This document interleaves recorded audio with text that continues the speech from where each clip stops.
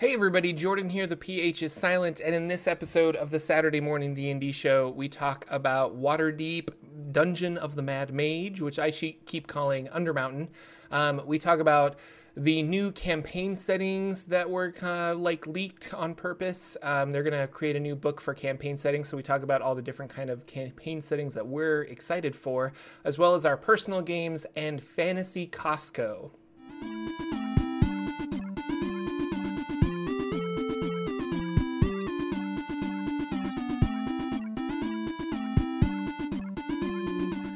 We're live.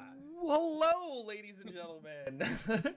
I was a delayed live for Jordan there, but Welcome to the Saturday Morning D&D Show. My name is Jordan with the silent PH in the middle, and I am joined always by my wonderful co-host, Sir Lucian, over at Sir Lucian Gaming. Say hello, sir.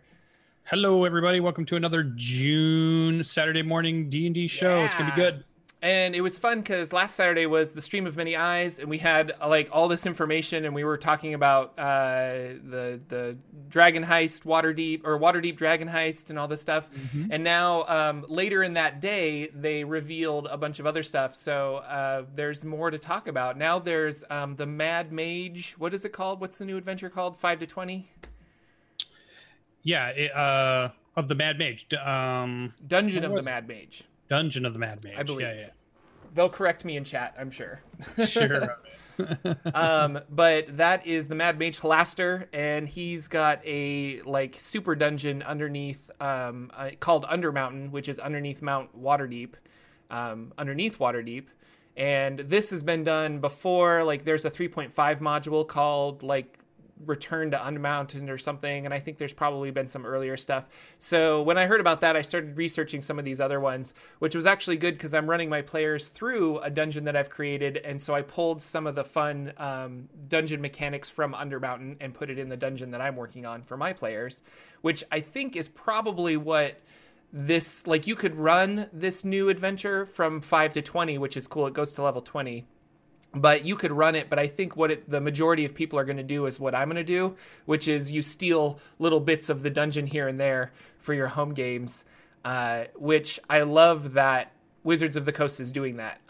Tales of the Yawning Portal was like this, where you could either run Tales of the Yawning Portal from level 1 and just kind of do the adventures in sequential order, or you could just pull various mechanics from it, and that's what I did a lot. And had a lot of fun doing that. So I like that they make it, I want to say modular in a way, where it's you can kind of just compartmentalize and take pieces of dungeons and put it into your own games. So kind of cool. Yeah, and really even isn't the Yawning Portal in Waterdeep, right? Mm-hmm. That's one of the dungeons underneath one of the taverns where they send no, the tavern is the Yawning Portal. Right. And then in the Yawning Portal Tavern, there's a giant pit in the center, a well that is one of the entrances to Undermountain. Halaster the Mad Mage's little area. Because the guy that founded, D&D lore dump, but the guy that founded the Yawning Portal, he went into Undermountain, and he was the first person to go in and come back out alive. And he came back out with a whole bunch of money, so he used that money to create a bar over the entrance to Undermountain. I guess way back early on, in early Waterdeep, they would throw prisoners in there. It was just you were sentenced to death, or you were caught stealing or something. So here, try your luck in Undermountain. And if you can come out alive, then you're pardoned. But if you can't, then you're dead. So goodbye. And but he was the first guy. And I don't know if I think he was just an adventurer, and he went down and came back with a buttload of money and started the Yawning Portal. So. Yeah. And still, even that's kind of a small part of, or it feels like one part, not a small part, but one part of a 2-book release, really, which is crazy. Yeah. That morning when we got up last Saturday morning and talked about it, they hadn't announced the second book yet. They had still kept that. It was Saturday afternoon when they threw out, hey, we're actually doing 2 books. And I was like, oh, wow, imagine that. So now I'm going to be spending $100, right? Because it's going to be $49.95 for each 50, one. So $100. And so September, and then Undermountain comes out. I say Undermountain. I should say Dungeon of the Mad Mage comes out November, I believe. So Yeah, so that'd be interesting. It'd be fun to play even the 1 to 5 in an urban setting, to look at the rules they're going to use for urban setting, to look at how they're going to do that and some things that they can add to the adventures that we haven't had yet, because we've gotten exploration rules. We know how to cross the Sword Coast. We know how to travel. We know how to set up encounters. But urban warfare is completely different than not being able to just kill everything on site is going to be a little different for some player groups. And I'm not sure everybody's seen that with everybody flooding into the hobby recently in the last year or two. They may not even have seen a large urban setting in any of their games yet. So it'd be very interesting to see. It really makes me wonder what kind of challenges they're going to have for the levels 15 to 20 in that dungeon as well. Because if you look at Mordenkainen's Tome of Foes, there's lots of high CR monsters that are devils and demons and things like that. Oh my gosh. Do you guys want to see something awesome? It's a level 12. It's a level 12 kitten. You're just running around. The cat likes to play with the cords under my desk, so I have to watch that. But that's my new kitten. His name's Felix. And he's running around having a good time. But I wonder if there's going to be new monsters in Undermountain, the Dungeon of the Mad Mage. And they do. They sometimes, like Storm King's Thunder had new monsters in it that were like, just for that adventure and stuff like that. So it makes me think that they'll probably have that. But what is it? Like, we have never seen Wizards of the Coast 5th edition, I guess, for them making content for that high of level. So like, what puzzles, what traps, what things like that are gonna actually challenge level 20 players? Yeah, because Storm King's Thunder on the box, it says you're gonna get to about 12 plus level wise. You might get a tiny bit higher, but not much higher. I don't know what it said for Tomb of Annihilation if you run it from start to finish. I think it's the same thing, 11 to 12 like is when you finish. So we haven't seen something jump us from like 12 to 8 more levels to 20 style. So that'll be very interesting to see how that works out. And then you're right. I noticed in chat they were talking about, not only did they confirm the next 2 books, but they've confirmed there's still more setting stuff that they're going to be announcing this year. Yeah. I don't think that means the books come out this year. No. But I do think it means they're going to announce. They had more announcements. They said, we're not done with telling you what's happening in 2018. We're going to be telling you some more stuff. And so everybody started speculating about, are they finally going to say Spelljammer? Are they finally going to do Dark Sun? Are they finally going to do Planescape? Are they going to do Greyhawk? Are they going to do Dragonlance? What is it going to be? So I was rereading the Sword Coast Adventure Guide, and there's a lot in there that's like how to make your dwarves in... I think it's in the Sword Coast Adventures Guide, but like, how can you make these dwarves fit in Greyhawk, or how can you make these dwarves fit in Eberron? So they've kind of been seeding these things in general throughout their books. Like, how do you do this in Dragonlance? How do you do that? So it wouldn't surprise me if everyone's like freaking out about campaign settings, which is awesome. I'm freaking out about campaign settings, but I don't think we're going to get an Eberron book. I don't think we're going to get a Greyhawk book. I think what we're going to get is one book that has like 4 or 5 settings in there. And it's going to be like, here's how to play in Greyhawk. Here's how all of these things work in Eberron. Here's how all of these things work in other stuff. And if that book is popular, then I think we'll get some of the more popular settings. Like, here's an expanded book on Dark Sun. Because I know Dark Sun is very popular, and I don't know if they'll put Dark Sun in this like multi-campaign setting book. But and then maybe they'll use Spelljammer to kind of link it all together, is kind of what I'm thinking. So I was wondering that too. I feel like we're about to find out the way the worlds are connected from the view of 5th edition, whether it's portal doors or it's alternate realities or it's like Earth 52 and Earth 57 and whatever they come up with. Their logic and science or magic behind it. I think we're going to find out what the 5th edition version of that is. But I also wouldn't be... I've been seeing a lot of pushback on the forums, on Twitter, and a lot of the other areas that start talking about, hey, maybe stop repackaging the old stuff and maybe come up with something brand new. Because these designers setting, you mean? Like a brand new campaign. Because these designers have always been doing iterations of stuff that has already come. Yeah. Even in Mordenkainen's book, Volo's guide, all that stuff 85% of it has come before. Yeah, right? the monsters are just older monsters that they've put into the And they might add a few things here or there, but it's not been a lot of innovative creativity coming out of them. It's been iterative at this point, but it's good. And I'm not saying it in a way that I still play 2 campaigns every single week. I'm playing in a third one. So like I love D&D 5e, but I wonder if they're about ready to challenge themselves to say, we've got these fantastic writers on staff now. We've got fantastic artists that are probably as good or better than anything they've had in the past 30 years.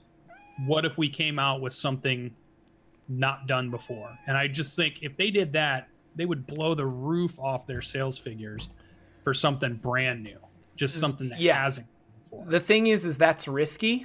It is. And I don't think Wizards of the Coast likes risky. I think they like what's safe and secure and what works.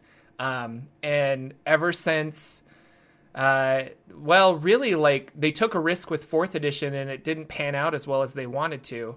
But even within 4th edition, like, TSR was the one that was kind of, I mean, they made Dark Sun, I believe, right? Or was that a 3rd edition thing? Somebody in chat can correct me. But Greyhawk and Forgotten Realms and TSR was kind of, they were the ones forefronting all these campaign settings. By the time Hasbro got a hold of it and Wizards of the Coast, I think they were just like, well, here's all this property that we have. We'll just update it for 3rd edition. And then they kind of did the same thing. Well, we'll reinvent the game for 4th edition, and that was risky. And now they've kind of gone back to what's safe. And 5th edition is popular, and I love 5th edition, but it is going back to what's safe as opposed to trying to, I don't know, like, be innovative or something. Yeah, but who knows? Like, they're doing... Oh, go ahead. Dark Sun. Chat saying Dark Sun 2nd edition. Okay, yeah. So that was... And Eberron was a new campaign for 4th, right? No. That was a 3rd edition. So it was a new campaign for 3rd. I believe so. Oh, boy. We're going to have to get our GM cards. We're not the experts in this, clearly. There's going to be all the YouTube comments. Check the YouTube comments below for Tucker Arthur saying that one was 3rd. So it's not unheard of that they've created a new campaign for a version. So I wonder, did 4th have any brand new campaigns, or was it all iterative? It must have been all. So. It was mostly Forgotten Realms because they decided to change the realms by having the Spell Plague and a bunch of stuff. So like it was a new Forgotten Realms. Like it wasn't the same old Forgotten Realms. They changed the whole map. So that was kind of like, that was the defining thing for 4th edition. And then they did create Dark Sun for 4th edition, and I'm not sure if they created Eberron for 4th edition. But I know that there was a Dark Sun expansion, so who knows? Like, I would love to see them create a new campaign setting. I think that would be really fun. Like, get some new lore and figure it out and see how that lore interfix or mixes in with the D&D universe. Because you could really just make anything you want. But I think it's too risky, and I don't know. Like, they're outsourcing their writers to... Like, they outsourced a lot of freelance writers to work on the Undermountain book. Dungeon of the Mad Mage. Sorry, I'm going to keep calling it Undermountain because that's what it is to me. But that would have to be, like, an in-house writing, and I think they're all busy with other stuff, but... I don't know. We'll see. But what is that other stuff, right? But what is that other stuff? Maybe they're busy because they're having to create something. Yeah. I don't know. I'm really... curious about it. And that kind of, this whole campaign setting thing also segues to the Black Obelisks conspiracy theory that's going on. So apparently in all of the released Wizards of the Coast adventures, there has been, somebody went through and found out that there's a Black Obelisk somewhere. And it's just kind of casually mentioned, or it's at the beginning of a dungeon or something like that. But the fact that they're in all of these different adventures means they're scattered across Faerun. And what does that mean?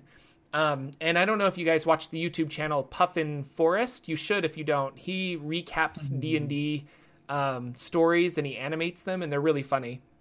But he had a Adventure League where he animated his Adventure League story where his players broke one of these obelisks, and it says in Tomb of Annihilation that a demon pops out, or a devil. I think it was a demon. And the demon attacks them for like 1d6 rounds. And so these... obelisks are getting tied to the fiendish planes in some way. I think it's safe to assume, and we just got Mordenkainen's Tome of Foes that has all these new devils and demons. So maybe the Blood War is next. Maybe that's the next thing. I mean, we haven't even gotten Waterdeep yet, and we're already speculating about what the next adventure is, but it's fun to speculate. So yes, because we're nerds. And it's funny because the Black Obelisk talk came up again during the stream of Many Eyes. I kept seeing tweets about it, kept seeing offhand comments about it, and people being kind of coy about the whole thing, and Chris Perkins being kind of cryptic. So it definitely popped up back into everybody's forefront to say, hey, what is this? Or what conspiracy is this? Or what's going on? Or what is it? So I think that's why we started hearing about it again recently this week. So are you going to run Waterdeep Dragon Heist?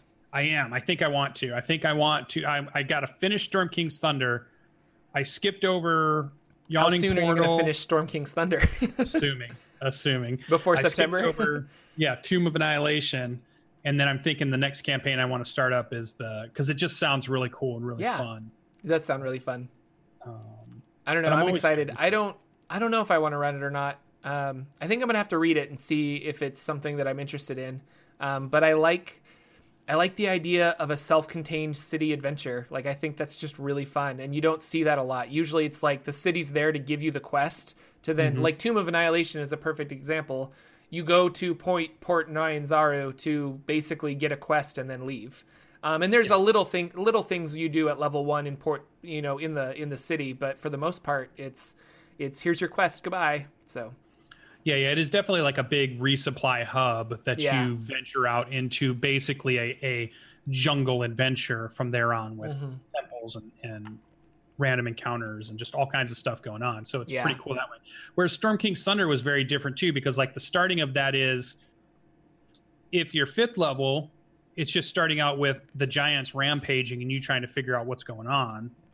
If you start at 1st level, they start you at a town that just eases you into it and doesn't really have a lot to do with the giants at all until they get you to 5th level to really start saying, oh, wait, there's something going on here.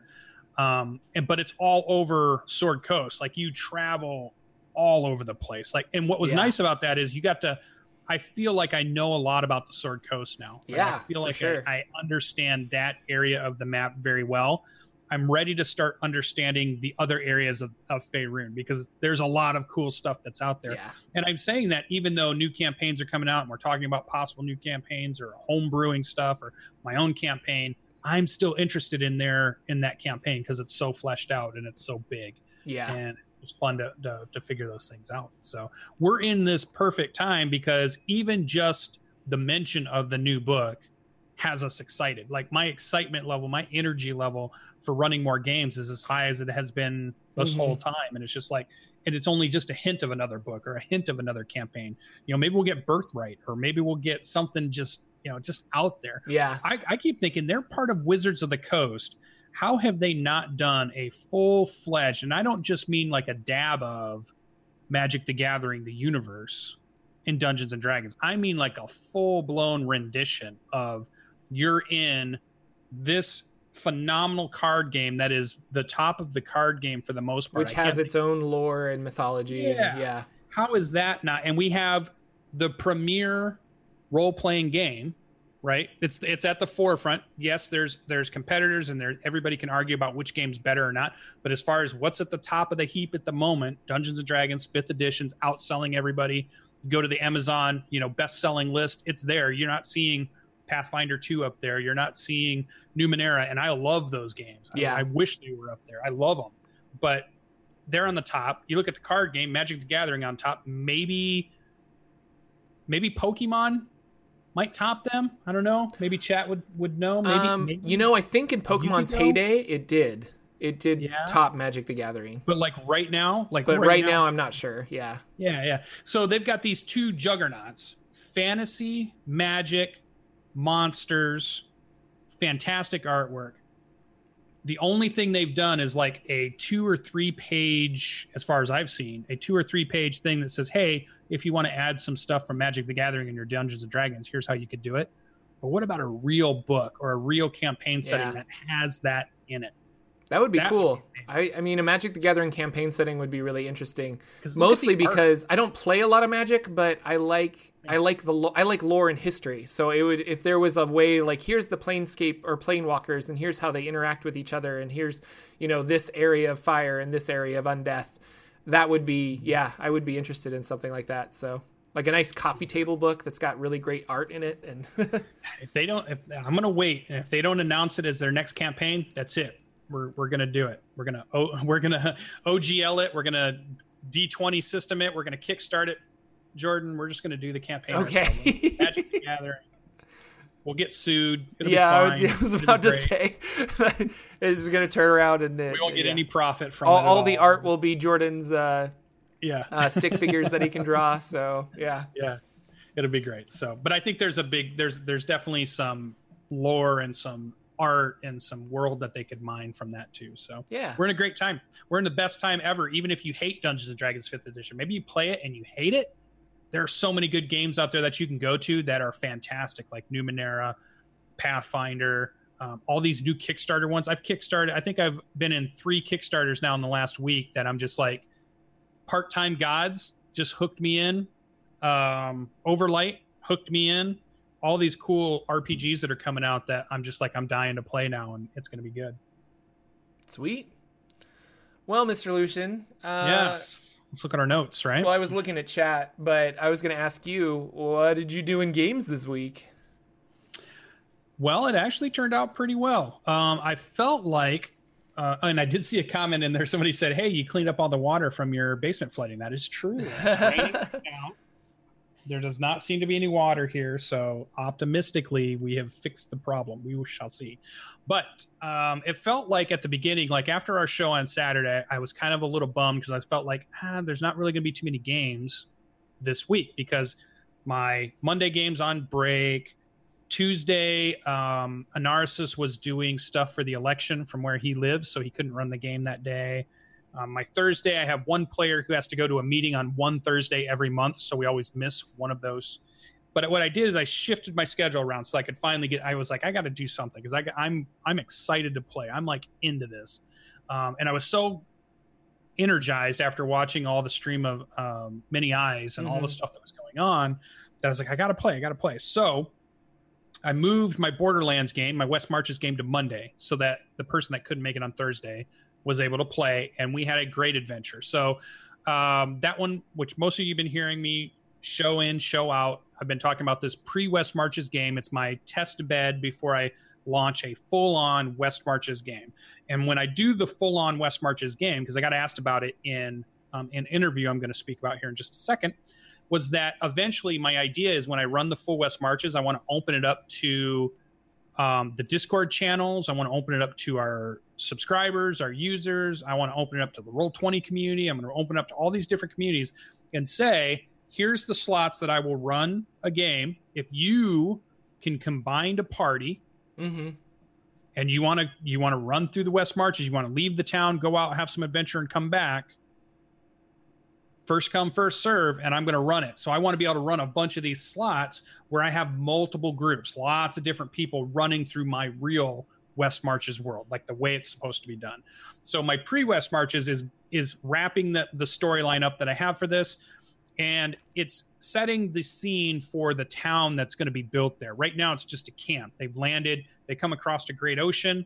They've set up a small camp. They're building some buildings. They're putting up a palisade wall. But really, it's more of like a workman's camp than anything at this point. So the story that we're running right now, as I test my rule system out, is the camp turning from camp to an actual town kind of thing. And then when the game goes live, it'll be 50 years later after this, or maybe 100 years later, and the town's an actual town. And they'll hear the legends of the first adventurers that were here, which is the players that are playing right now. We're even thinking that some of them might still be there. They might be the blacksmith, or they might be the apothecary or something. The mayor. So, yeah. So we're going to work that in, and it's going to be really fun. So that went well. They rescued. I gave them the old GM trope conundrum. They found a group of Darkling children being held captive by the Spider faction at the bottom of this cavern system they're in. And so they had to have the old talk about, well, wait a minute, adult Darklings are evil, spiders are evil. Do we really care about children Darklings? They're just going to grow up to be evil. And then they've got, so they've got people who are like, no, nobody just grows up and has to be evil. And so they went through that whole conundrum, which I know a lot of GMs will put into their games just to let their players feel around with some of these weird issues about, is things really evil? Or, you could do goblin children, or you could do kobold children. Yeah. You could do whatever. So they decided to rescue him, take him back to camp, and they're going to try to get this faction to fight for him. And that's kind of what happened is the Darklings now are attacking the spiders, that because their children are no longer held captive, they can fight back. Before, they couldn't fight back. They had to be the slaves of the spiders because the children were kidnapped and taken and held captive, so they would never fight. So now there's a big war between those two things going on, which is cool. The other thing that happened was it's the culmination of 3 sessions where I wanted to bombard them with encounters before they got a rest. Right. And I know we talked about this, and I just wanted to experiment with it. I felt like it went really well. I felt like the characters, they were really worried all the time. They thought they were going to die. They had a lot of those conversations about, should we leave? Should we stay? What are we doing here? I've got no spell slots left. This is crazy. Anything can happen. So that, I think, went really well. I think now I have a good understanding of the argument from both sides of how to do it or how you not do it. And I think it's just one of those things that always comes down to moderation and having a good mix of both. You want to have fights where they are tough, but they get a long rest and they're ready for the next fight. And you want to have some part of your campaign where it's like this fight after fight after fight, and they're just barely getting away or barely getting through that fight, and all of a sudden the next fight hits them, and they've got to get through that one, and all of a sudden the next fight hits them, they got to get through that one. And just keep them on their toes so that you're doing not just one style or the other. You don't want too much of one or the other. You want just enough of each. And I think that's advice always comes down to that, right? It's never, you just want as much combat in your game as you can get, and that'll make the best D&D game. You want as much RP in the game as you want, and that'll make the best D&D game. It's never those two things, right? It's always a mix of having a good mix of both. So I think that's the same. So that was pretty good. They got the 4th level. This is also the campaign where I'm only doing XP awards. There is no milestone XP in this game. So do you give this experience points for finishing quests or just monster experience? Monster experience, right from the book. Yeah, right from the book. You killed it, you got it. If they defeated the encounter, I give them the full encounter amount. So like they fought 5 spiders and 1 got away. They still got the XP for the 5. Oh, okay. I didn't worry about that part. I was like, if they defeated the encounter, they got it. I didn't make it so they had to actually, spill the blood of everything to get to it. But nothing else. No other extra XP for anything else. And it does feel like it's slower. It feels like my players in this campaign are leveling slower than I'm doing milestone in Storm King's Thunder, and they were leveling quicker in that. So that's just been my observation. I'll throw that out there. One of the things that came up, and I thought one thing we could have as a discussion before I get on to the other stuff, at the end of it, I gave out XP, and all the other players, 4 of my players, did a good job of tracking what XP they had. But I had a 5th player, who apparently has not really been very good at keeping their sheet updated. So when they took on the number I gave them, they looked at theirs and went, wait a minute, I'm not going to make 4th level. So all of a sudden, you've got 4 players that are just making 4th level and talking about the stuff they're going to do. And you have the 1 player who's not been keeping good track. It's like, wait a minute, I'm not 4th level. I'm missing XP. And it turns into this, well, why am I missing XP? Where did it come from? And like, if they miss a session, they might miss some XP. Yeah. Did miss a session, but I didn't feel like it was enough that he wouldn't have made it. But the conversation I wanted to have is whose responsibility is it to keep track of session XP? Should it be my responsibility to keep a big general ledger of every time I've doled out XP on the specific date and to the specific character, so that if any of them need me to go and look it back up a year later, we can go back through and re-add it up or re-look it up? Or the way I'm leaning, is it their responsibility to listen to me when I say, here's your XP at the end of a session, you better keep track of it, because I'm not going to write it down, and we're not going to be able to go back. There is no going back and adding it up. Well, What are you thinking? the only thing I think of is if you have notes, like you prepped this, so you have like, hey, and I keep my older notes, so I know like we did this fight here, we did this fight here, or I prepped this fight here, and I can go back and look at those notes. You could like throw them a bone, but there's so much that the dungeon master already does that why can't player like there's initiative systems and monster hit point systems that rely on the players to actually do this because the DM is overworked. You know, like letting the players, every time you do damage, write down how much damage you're doing. We'll pool it together, and then I'll tell you if that's enough damage to kill the monster. But you have to like add this up and keep track of this because it's just the DM has a lot of stuff going on. And asking him to like track experience points, that's just another where it's like that's a lot, you know? So maybe this person doesn't level up. Maybe that's the hard lesson they learn to write down their experience points. Yeah. On the other side, then there's Forgetful Jordan, who left his mini at Adventure League a couple times, and it miraculously found its way back to him. But Forgetful Jordan would also be like, well, how much experience did I get for that session? You know, like, I forget. So, but right. I would not expect my dungeon master to know that in any way, you know. Like at the end of Adventure League, when they hand out experience, he adds up the monsters we fight, he gives it to us, we write it down, and if you don't write it down and keep track of it, like that's your responsibility as a player. Like there's Adventure League sheets that you fill out for every session. I earned this experience and I earned this gold, you know? Yeah. And I feel like that's where I'm leaning, that this is what I feel like I want them to do is I want them to keep their party sheet, because a lot of people will have a party sheet that they're doing.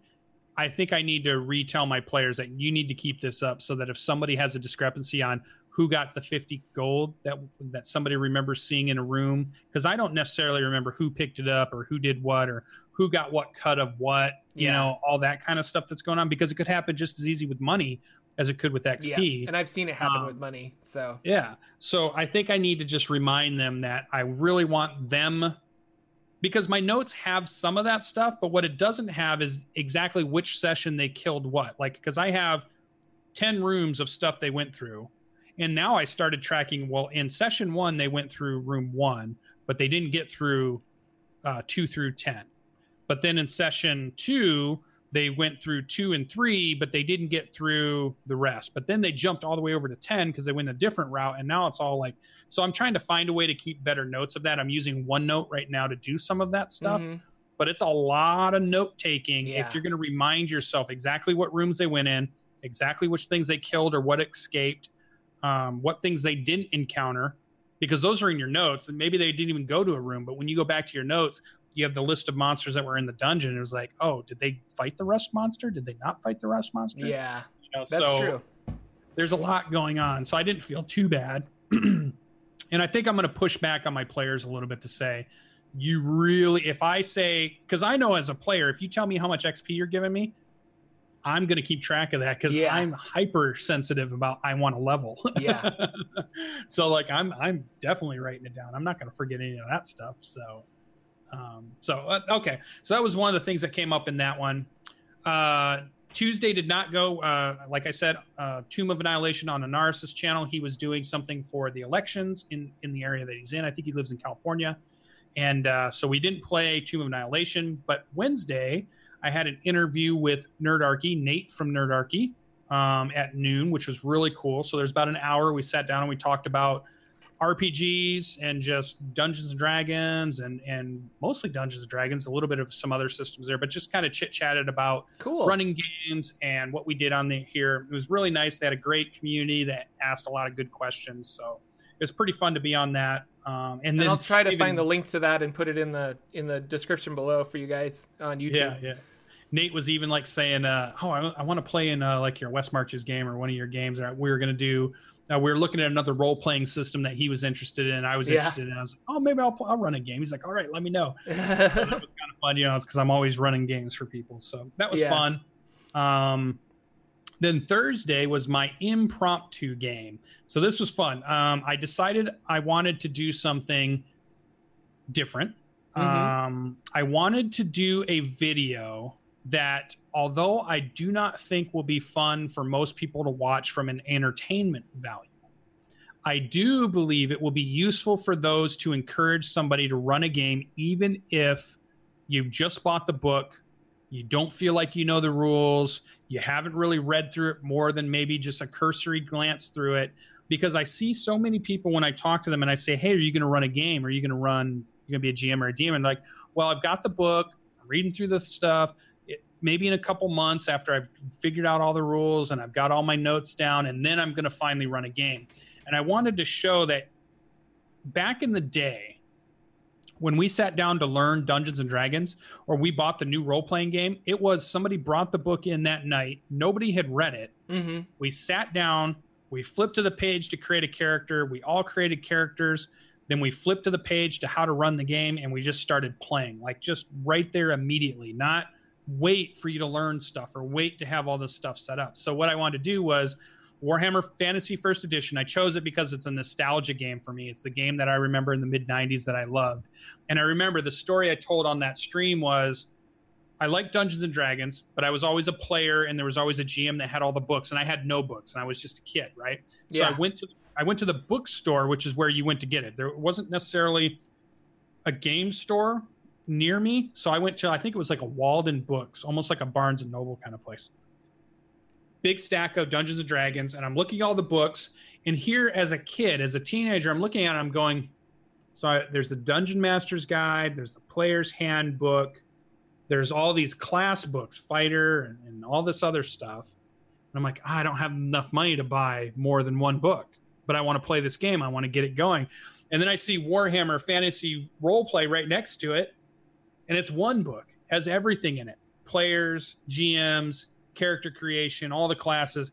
Pick one book, same price as one of TSR's books. So I grabbed it. And I was like, it was more appealing to me at that time just to grab that because it was all in one book. Mm-hmm. And the artwork was great. And I loved the story. And I loved reading it from cover to cover. And I loved the game. I bought it maybe 3 or 4 times in hardcover and I lose it every time. Like I was looking for it the other day, couldn't find it. So I chose it as a nostalgia game. I chose it to show people that you can just grab a game that you haven't read up on or anything, sit down with your friends and just start creating characters and get a story set up and play right from the get-go. You don't have to wait. Treat it almost like it's a board game in some ways. And I think it worked really well when I told my players, I gathered some players and I said, hey, I'm running on Thursday. If anybody can show up, do it. I didn't care if it was one person or if it was 20 people showed up. Mm-hmm. I was just whoever showed up, we were going to create characters and play as much as we could. And so that's what it was. So I streamed it on Thursday. I put it on YouTube in the next day or so. I want to put up a little video in the front kind of explaining what I'm explaining now. Video is. Because I don't think it's necessarily entertaining to watch as far as, these characters are funny yet because we're just building them. But it is a good incentive to say, hey, I don't have to wait 2 months or a year after buying this game to actually start playing. Right. I want to start playing it right away. And I want to do more of these where I just grab a book that I haven't even read, sit some players down, they haven't even seen it, and we're just going to go. We're just going to figure it out. We're going to play it. And it worked out. Mike from Unmade Gaming does that a lot. He says, he's got a huge collection of RPG books behind him whenever you see him on his stream. And he's like, I've read maybe like a fifth of all of these, meaning like he's skimmed most of them. Like he hasn't actually read through hardly any of those books. And even the Numenera game he was running for Saver Dice, he's just like, I flipped through the Numenera book. I'm like, I think I got the gist of how this works. And then he just kind of starts playing, and you could totally do that. Like, yeah, that's fun. Don't wait. That's the thing. Like even on the Nerdarchy interview, if there was one running theme through the whole thing, it was, I want to encourage people that are going to be DM or GMs not to wait. Don't be a player for 20 years before you do it. Don't use the excuse that it takes me 6 months to get my campaign set up and ready. I've got to memorize all the rules. Don't let that stop you from jumping into the GM DM chair and just gathering a group of people that want you to succeed as much as you want to succeed, and just start playing these cool games and these fun stories. Because they were excited. I mean, I had Cyberwolf 1201 in there. I had Indoor Adventure in there. A couple of our great... our show regulars. Show regulars, yeah. That are awesome. Greybeard's Tavern. And by the end of it, they were a little skeptical because it was a system that randomizes character generation. So they didn't know what class they were going to play, or it wasn't even a class. You get a career type thing. But by the end of it, they were excited about this character that they had rolled and what it was going to be like. They had an elven soldier that was no longer a soldier. They had a human soldier that was no longer a soldier. He left his unit. And then they had a halfling burglar, which I thought was pretty funny, and older halfling too at that. So it was just a really funny group that's come together, and we're going to play a couple of sessions to go through the combat, to go through the skill checks, to go through in the book. It has this iconic first adventure called the Old Holler Contract, and I remember reading this a million times as a kid, going through this and always wanting to play it and always wanting to run it. And we're just going to run that one, and we're going to run right through it. It's really fun adventure, really well put together. It feels like if you ever talk to people about what's the best adventure you've ever played that was created by, the Dungeons and Dragons company, TSR or Wizards of the Coast, or what was the single best adventure you ever had? And I always hear a lot of people talk about the very first part of Temple of Elemental Evil when you go to the village of Hamlet. Lots of people talk about how good that first introductory to a small village and the things that are going on there and some quests you can get to start you into this adventure before you get to the temple and all of that. The village of Hamlet being one of the best, well-rounded adventures out there to start a group in. And this one feels like that to me, this Old Handler Contract. I think I always, in my head, I just reread it. I always thought of it as Olden Handler, but when I reread it, it was Olden Holler. And I don't know why, when as a kid, I always put handler in there for some reason. Yeah, your brain does weird things. It's really concise. It's really well-rounded. Gives you a good mix of everything from RPing to combat to chase sequences and to some cool mechanics that are specific to this thing, and a nice little story in the town of Nome. It felt really good, and it feels like it'll be a really good adventure to play. So I think I'm going to have a lot of fun. I'll get these guys together again, and we'll play it again. I see some people talking about Castle Ravenloft was their favorite. What was yours, Jordan? What was your favorite, maybe not even favorite, what was the most well-rounded adventure you ever played? Had a little bit of everything, the perfect amount of everything, that when you look back on it, you think that's the best adventure I played. Jeez. Not a lot of role playing in this adventure, but like really, really balanced and really just super fun was White Plume Mountain. Like I had a lot of fun with White Plume Mountain running through that dungeon, and then there's not like a twist at the end, but there's some role play stuff at the end with the like Wizard of the Mountain and things like that. And that's a fun module, so I would rerun that one again. It was really cool. Cool. I'll have to look for that one up. I haven't run through that one. Everyone says, I mean, that's in Tales of the Yawning Portal, White Plume Mountain is, but you can find older stuff of it. But yeah, no, I saw Ravenloft by Sky Blue Mist, and that's like a really popular one, I think, with a lot of people. And I've read through Curse of Strahd, and I agree. Like, I think that it's memorable characters, I guess. Like Strahd's very memorable and things like that. And that's kind of what makes a good dungeon or a good adventure. So, yeah. So those are cool. So that was my Thursday evening. You can check it out on the VODs. You can also check it out on YouTube. And again, zero prep, didn't read the rules. We took about 2 hours creating characters. Even though our character sheet wasn't working, we still worked through it. It was hard to find an old 90s first edition character sheet for Roll20. I started to look on how to make one, and that is quite the task. I don't know if I'm going to be able to do that. In fact, what it led me to is I might be trying out a new virtual tabletop called GM Forge. Just came out on Steam a week or two ago. Yeah. Released. And the one feature it had was the ability to create custom character sheets that I'm looking into at the moment. And it might be something I try out in a game coming up in the future. I'm a huge Roll20 fan. I know lots of people like Fantasy Ground. I know some people use Tabletop Simulator. I'm going to check out this GM Forge and see what I think about it. Sweet. And that was my week in gaming and Dungeons and Dragons specifically. Well, I started my game off with Fantasy Costco from Adventure Zone. So my players were like, we want to spend money. How do we spend money? They got the reward from finishing Scarab of Death. And then basically that guy is a collector. He's got an emporium of magic items, so he buys and sells them and trades them all the time. So I set it up that my players could sell some magic items that they didn't want anymore and perhaps buy some that they do want. And I utilized the Xanathar's Guide to Everything, like magic item area, where it has like during downtime activities, and you kind of roll randomly the prices of magic items, whether they're rare, common, or uncommon. And then I just asked my players, like, what do you want? And the fighter was like, I don't have dark vision, and I'm finding that holding a torch is really bothersome because I'm a 2-weapon fighter. So can I get something that grants me dark vision? So he got some goggles of night. We had a couple other people sell some stuff. And then they did some interesting things where they were like, can we buy a boat?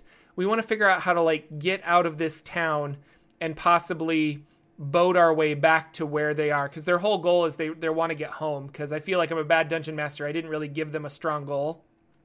The one player, we have a mouse paladin. She's a mousekin. It's a homebrew race. In fact, you railroaded them into going to the desert, right? I did. I straight up did. Like, I was just like, I want you to go to the desert, so you're going to get in a teleport accident and wind up in the desert. Because I'm a bad dungeon master. We've established that. But the mouse was like, I think there's a higher power that brought us here. And she's like, I think we need to figure out what's happening with all of these undead kind of rising up in the desert. So after we did Fantasy Costco, which was kind of a long session of just like bartering and figuring out prices and basically accounting is what we did for quite a while and figuring out like where do I want my character to be? I don't really use this item anymore. I want to get rid of certain things. It took a lot longer than I thought. But then eventually they went to this dig site, and there's this big underground inverted pyramid in the sand that they are currently excavating. So they went to the dig site. They met with the owners of the dig site. The ones funding it are a pair of twin sisters named Indy and Gogo, and they're funding this whole dig site and crowdsourcing it. Yeah, they're outsourcing it. Yeah, it's a crowdsourcing kind of thing that they're working on. I thought I was really clever when I came up with that name, but it was when my wife was doing an Indiegogo for her novel that she was writing, and I was just like, that would be hilarious. But a year later, when we actually get to these characters, it was less funny for my table. Then everybody was like, they kind of agreed on prices and negotiated like, hey, if you find any magic items, you can keep X amount of magic items, but we want the rest. If you find any gold, you get like a 10% cut, but we want the rest. So there was a back and forth kind of figuring out like, if you excavate this dungeon, you don't just get willy-nilly because we're funding all of this. And they're like, oh, okay. And then there's a monetary reward when they come out of the dungeon and figure out like what made this magical inverted pyramid tick, so to speak, and why it's inverted in the first place. Like they want to know why was it built upside down?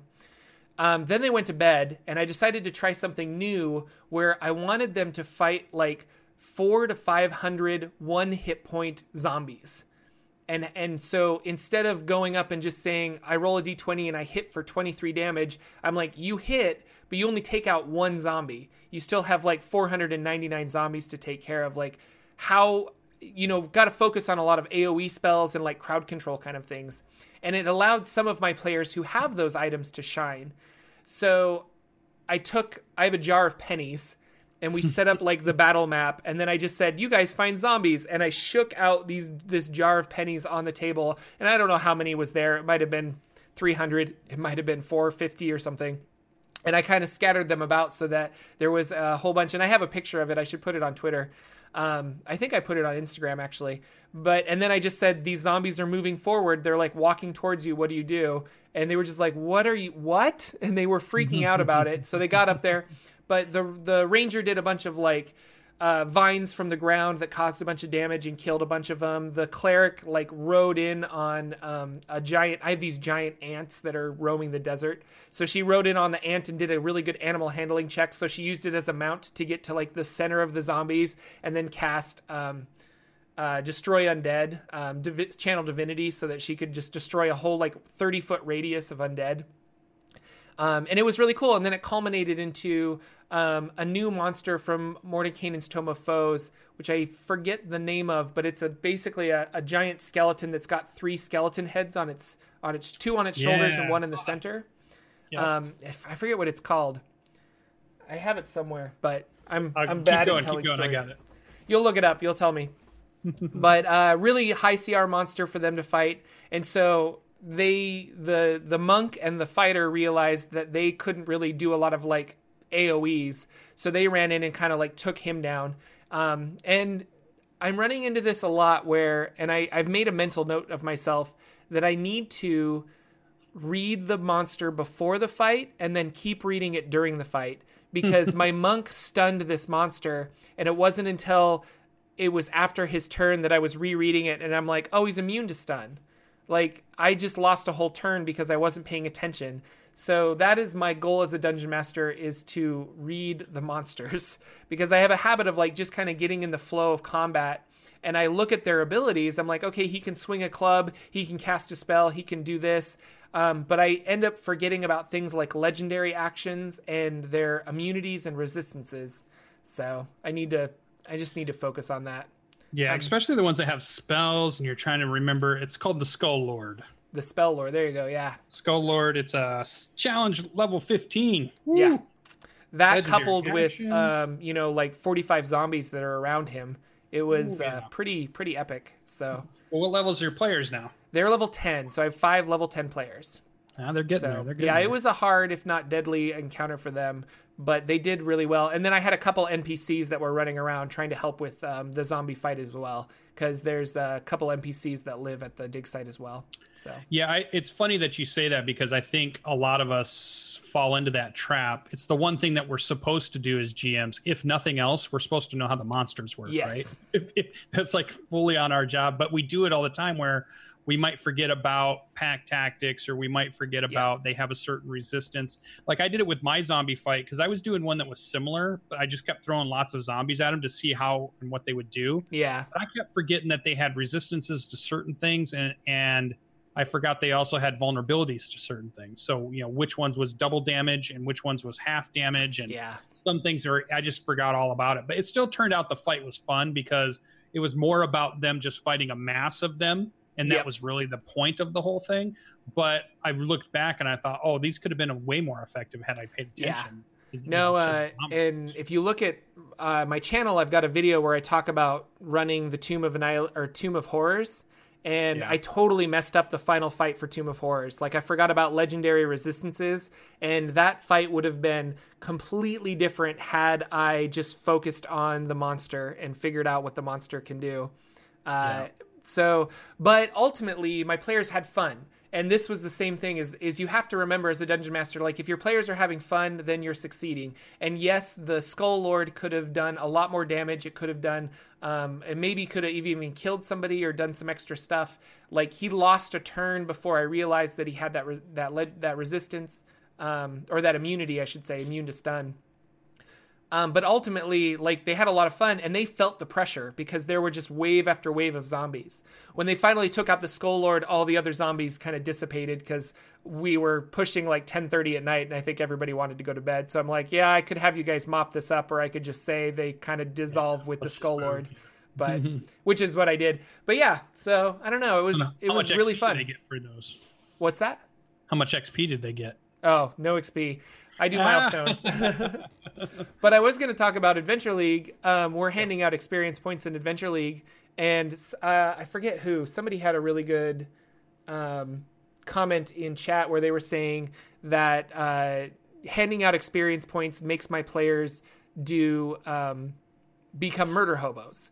Yeah. And I ran into that for like the first time because we were doing Adventure League.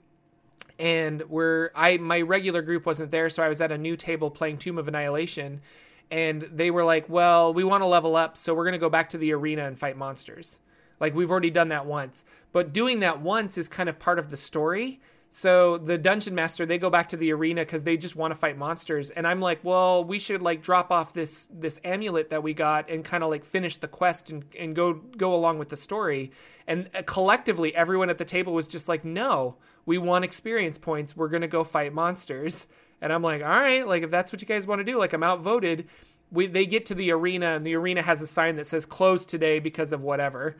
And so the dungeon master had to put that in because they wouldn't explore. They wouldn't like go out into the world. If you gave them an unending supply of monsters right there in the city, they would just sit there and level up. Yeah. And I thought that was kind of sad. And I think that makes experience points sad because like they got experience points for finishing the quest, but they were unwilling to finish it because they know that monsters give them experience and they didn't know that the quest gave them experience. And I was like, guys, there's a story here. Like, let's go. But that's Adventure League too. Like you level up with experience points and everybody wants to level up. And they were really jealous because I was level 3 and everyone else was level 1 or 2. And I'm like the bard running in there doing 12 to 15 points of damage with my sword. And they're just like, how the hell are you doing that? And I'm like, well, I'm level 3 and I've got bardic inspiration dice to burn and things like that. And you're, level 2. Yeah, those are the weird quirks of Adventure League because those are the stories you hear about too of the way that it makes players play slightly differently than you would get at a home game or a game that you put together with friends and stuff. Because again, you're bringing strangers together. The storyline could be different every single week. You could be in a different group every single week because you're doing drop in, drop out. Most of the players get really fixated on creating their characters. You see a lot more min-maxing, I think, in Adventure League than you see possibly elsewhere. Not that everybody does it, but I think, and there's nothing wrong with it. There's nothing wrong with wanting to do that. And I'm playing in Tomb of Annihilation Adventures League. I've got my barbarian is level 4, and I'm super hyped to get to level 5. I want to kill everything in the jungle at this point. In a way, you can't blame them. Charge. So we're just fight it. Who cares what it is? Right. We want the XP. We don't want to avoid nothing. Right. Yeah. So there is that. It is true that can drive that, but we're still having good RP. You still can push. But you've got a good group of players. Like Adventure League, I'm with random people. The role playing is not very good. The dungeon master that I had never sat at his table before, but he came up to me afterwards and he was like, "Just so you know, you were great. Like you were funny. You were engaging the NPCs that I was putting out there with you and things like that." And I'm like, "Oh, thanks, man. Like that's really nice to hear." Like that's what's fun for Jordan is I'm playing this very like goofy bard character who's got like high charisma. So I just walk up to people and I'm like, "Oh, you think I'm handsome?" Like, "Oh," like, and I was hitting on ladies and stuff and it was just fun. Like we had a good time.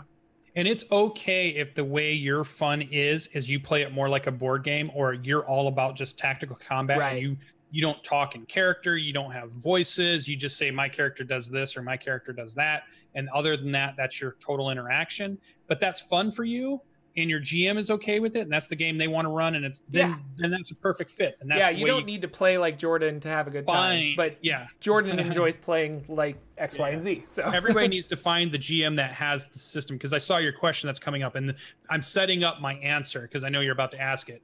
I don't even know what I'm going to ask. I got to look at my notes. It's coming. I can see it in the notes, but it's like find the GM that fits your style and find the group that fits your style. Don't think about, oh, they're playing it wrong and get upset about that and get to the point where, oh, I don't want to play because they're doing it wrong.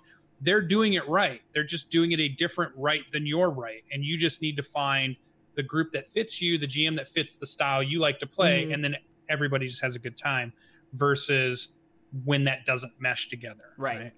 It's not they're doing it wrong. That's the one thing I was just like, get that out of your head. Nobody's playing it wrong. They're just playing it the way they like to play it. And I think, so the other thing that happened at Adventure League is magic items. So we got a bunch of potions, not a bunch, we got a potion of healing. Multiple people wanted it. So the dungeon master was like, okay, roll. And whoever, like literally everyone's going to be by chance. Whoever gets the highest on a D20 gets the item. And the ranger got it. Immediately the rogue was like, well, can I steal it from him? And they were like, no. And he's like, but I'm a rogue. And he was making the arguments like, I want to do this. And it's like, we had to finally calm him down and he was getting really agitated about it because but I want it. Like, I want the magic item. I want that potion. It's like, well, like by chance you didn't get it, so you just don't get it. And he's like, but I can steal it. Like, I have sleight of hand. And he was young. He was a teenager. And he kept saying over and again, like, I've got a +5 in sleight of hand. I've got a +5 in sleight of hand. And we finally just like looked at him. We're like, dude, nobody cares, because Adventure League rules, you can't steal from other players. We're here to collectively run a story. You can't trade. Yeah, not even just steal. Take steal off the point. You can't trade with each other. Yeah. Well, you can if you're in the sim campaign and like you use downtime activity. Like you have to use downtime points to trade items back and forth. But yeah, that's like, it's a big no. Like you have to kind of survive on your own. And so you can't. We were saying like he couldn't do that, and he was getting really agitated about it. And like I said, he was like, I've got a +5 sleight of hand. And it's like, nobody cares about your +5 sleight of hand. And then he was even more agitated because I saw that he had like a +10 in stealth. And I'm like, you're level 1. There's no way you have a +10 in stealth. Like, let's fix your character sheet. And so he's like, no, I've got expertise. And I'm like, yeah, that doesn't function like that. Like, I've got expertise too on my bard. Here's how it works. And he was really sad that it went down to a 7 or something. But I was like, you're just crushing teenagers. Yeah, I was like, your character sheet is all kinds of messed up. Like, buddy, I'm sorry. You got to play by the rules with Adventure League. Luckily, the Dungeon Master put the kibosh on it really well. He was just very straight. He stopped the game. He's like, listen, we do not steal. You guys have to collectively work together. If you don't, then you can leave, because my job is to run a game for all of you that you want to participate in. And he pointed out to the guy, and he's like, and you're making it so people don't want to play and participate in the game that I'm running. And I was like, oh, snap. Like, but good for him. You know, he put the kibosh on it really quick. So, yeah. That was the only other thing that happened in Adventure League. I'm still having lots of fun with it. It's weird bouncing from story to story, but I don't get to play that often, obviously. So I really love my bard. Like, I love this character. I love that I get to play him. He's just super fun. So I'm having a good time with all of that. And with that, we've gone over time, I believe, or it is 11 o'clock exactly. So it's right on the dot. Right on the dot. Time to wrap it up. I've got to go to the comic book store because they're having a big sale today. And then my friend is running I forget the name of the RPG, but he's running a new RPG, and he asked me to join, so I'm going to go make characters for that, which I will talk about next week in the Saturday Morning D&D show, about this. I want to know what RPG. Yeah, I can look it up. Well, I don't have time to look it up, but it's it sounds like Shadowrun, only it's not Shadowrun. So it's going to be like I can be a hacker, or I can be, like a military expert or something. It's going to be more modern. So, and I'm leaning towards hacker. Like, I really want to be a hacker. I think that'd be fun. Because they're always cool in the movies. Oh, they're super cool. They got their keyboards. They're typing fast. That's the way to go. Awesome. In fact, I'm going to watch Hackers for inspiration right after this. Yes, I would. Thank you guys so much for coming out for the Saturday Morning D&D show. We love having our people watch us live on Twitch. It's just really great. So thank you guys so much. Anything else, Mr. Lucian? Nope. Just keep an eye out on Twitter for all the games that are coming up. Anything that we're running, we're typically tweeting out, hey, we're about to run this. So if you want to keep up to date. So I'm at Sir Lucian Gaming, all one word, Lucien. If you want to check out the Twitch channel, which you're on, so it's obviously twitch.tv/Sir Lucian. Yep. But if YouTubers are listening to this, links below, and then youtube.com/Sir Lucian. They're getting put in the chat right now by Indoor Adventure, which always does a great job for us. Thank you very much. And yes, that is it. We will see. I will not be here next Saturday, so Jordan will be here, maybe with a guest, maybe with a co-host, maybe by himself. We'll see. It might be solo Jordan. I think it's going to be solo Jordan, but we'll see if I find somebody else. All right. But we'll do like a 45-minute show where you guys actually be really fun to do more Q&A. So actually, and it won't be on Sir Lucian's channel. It'll be on my Twitch channel, which is twitch.tv/Jordan with a PH in the middle. So be sure to follow me there. We'll make sure we tweet it out too, because I'll still be able to answer Twitter stuff and I'll be able to retweet that day. I just won't be sitting here at my computer to get everything running. And maybe Lucian can not rebroadcast, but what do you do? Host. That's the word I'm looking for. He could host it on his channel so you don't get lost. But I'll do the auto host, so it turns on the minute you turn it on. My channel pops up and it turns on too. So perfect. Cool. Thanks everybody. Happy Saturday and have a great week in gaming. Bye. Bye. See ya. Woo. I gotta go find my lost kitten. Our intro and outro music is 8-Bit March by Twin Musicom, licensed under Creative Commons. Check out their website at www.twinmusicom.org.